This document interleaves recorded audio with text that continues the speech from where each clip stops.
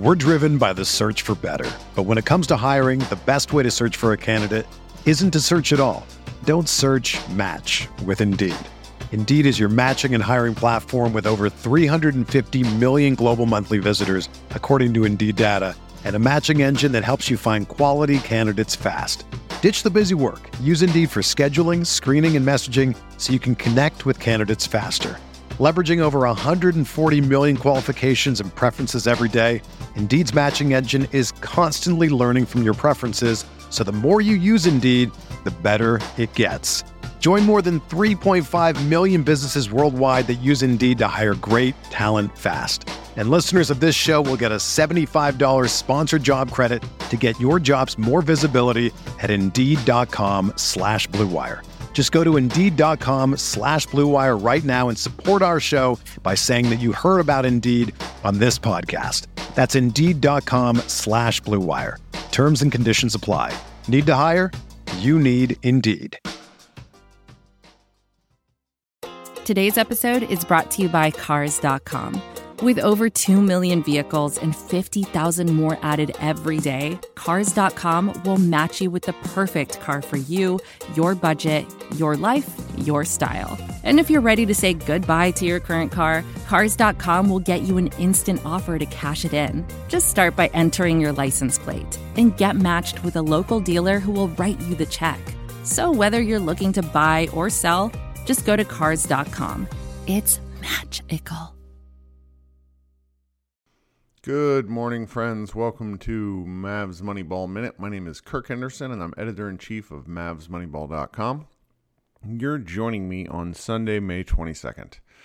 Look, guys, I know what I've been doing regularly, which is trying to shine a light on, different Mavs work that I come across just to, because there's a lot of stuff out there. It's difficult to, approach and find everything that's been written or talked about just because there's so much content these days.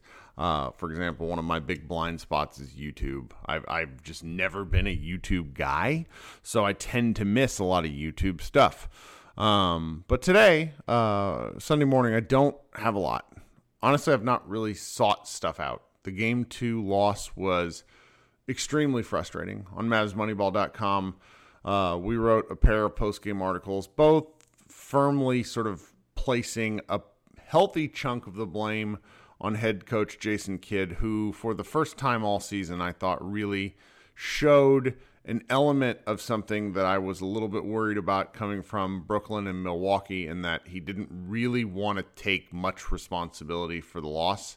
Didn't call a lot of timeouts. Actually didn't call any timeouts in the third quarter. But at this point, it's kind of neither here nor there. The Mavericks are down 0-2. They're home, where they've played very well this season with a really, really amazing local Dallas crowd. And there's a lot to be bullish about, in spite of the fact that the Mavs are down 0-2.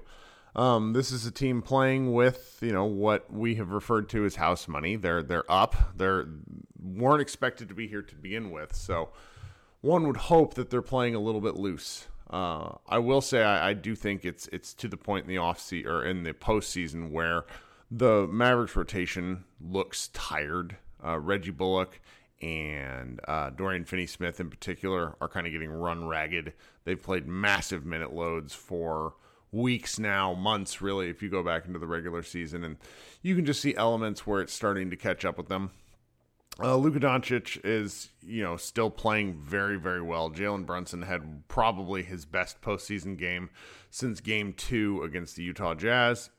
Here's to hoping that they can maybe build on that and really just take it one game at a time. Getting one win is all they need to do. They need to focus on the win on Sunday night, and we'll see where they can go from there.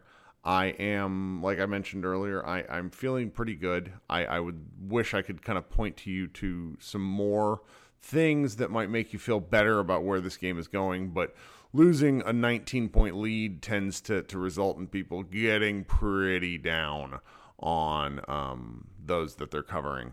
I did a show that I believe should go up at some point here Sunday with Kevin O'Connor and Sam Esfandiari. on the Ringer podcast feed. It's a Kevin O'Connor show called The Void, where we talked about this series to date. I would really love it if you went and gave that a listen and then provided me some feedback.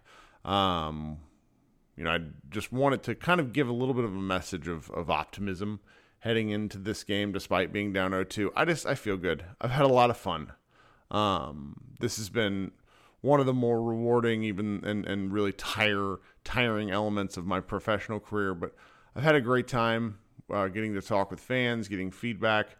When I watched the 2011 title run, I watched it by myself. I was with my wife, but I didn't really have, I was in a different city, and getting to share a lot of this with other people, and then hearing from people who are in a situation similar to mine that are kind of around the world, and they're the only Dallas Mavs fan, and wherever they live that they know of.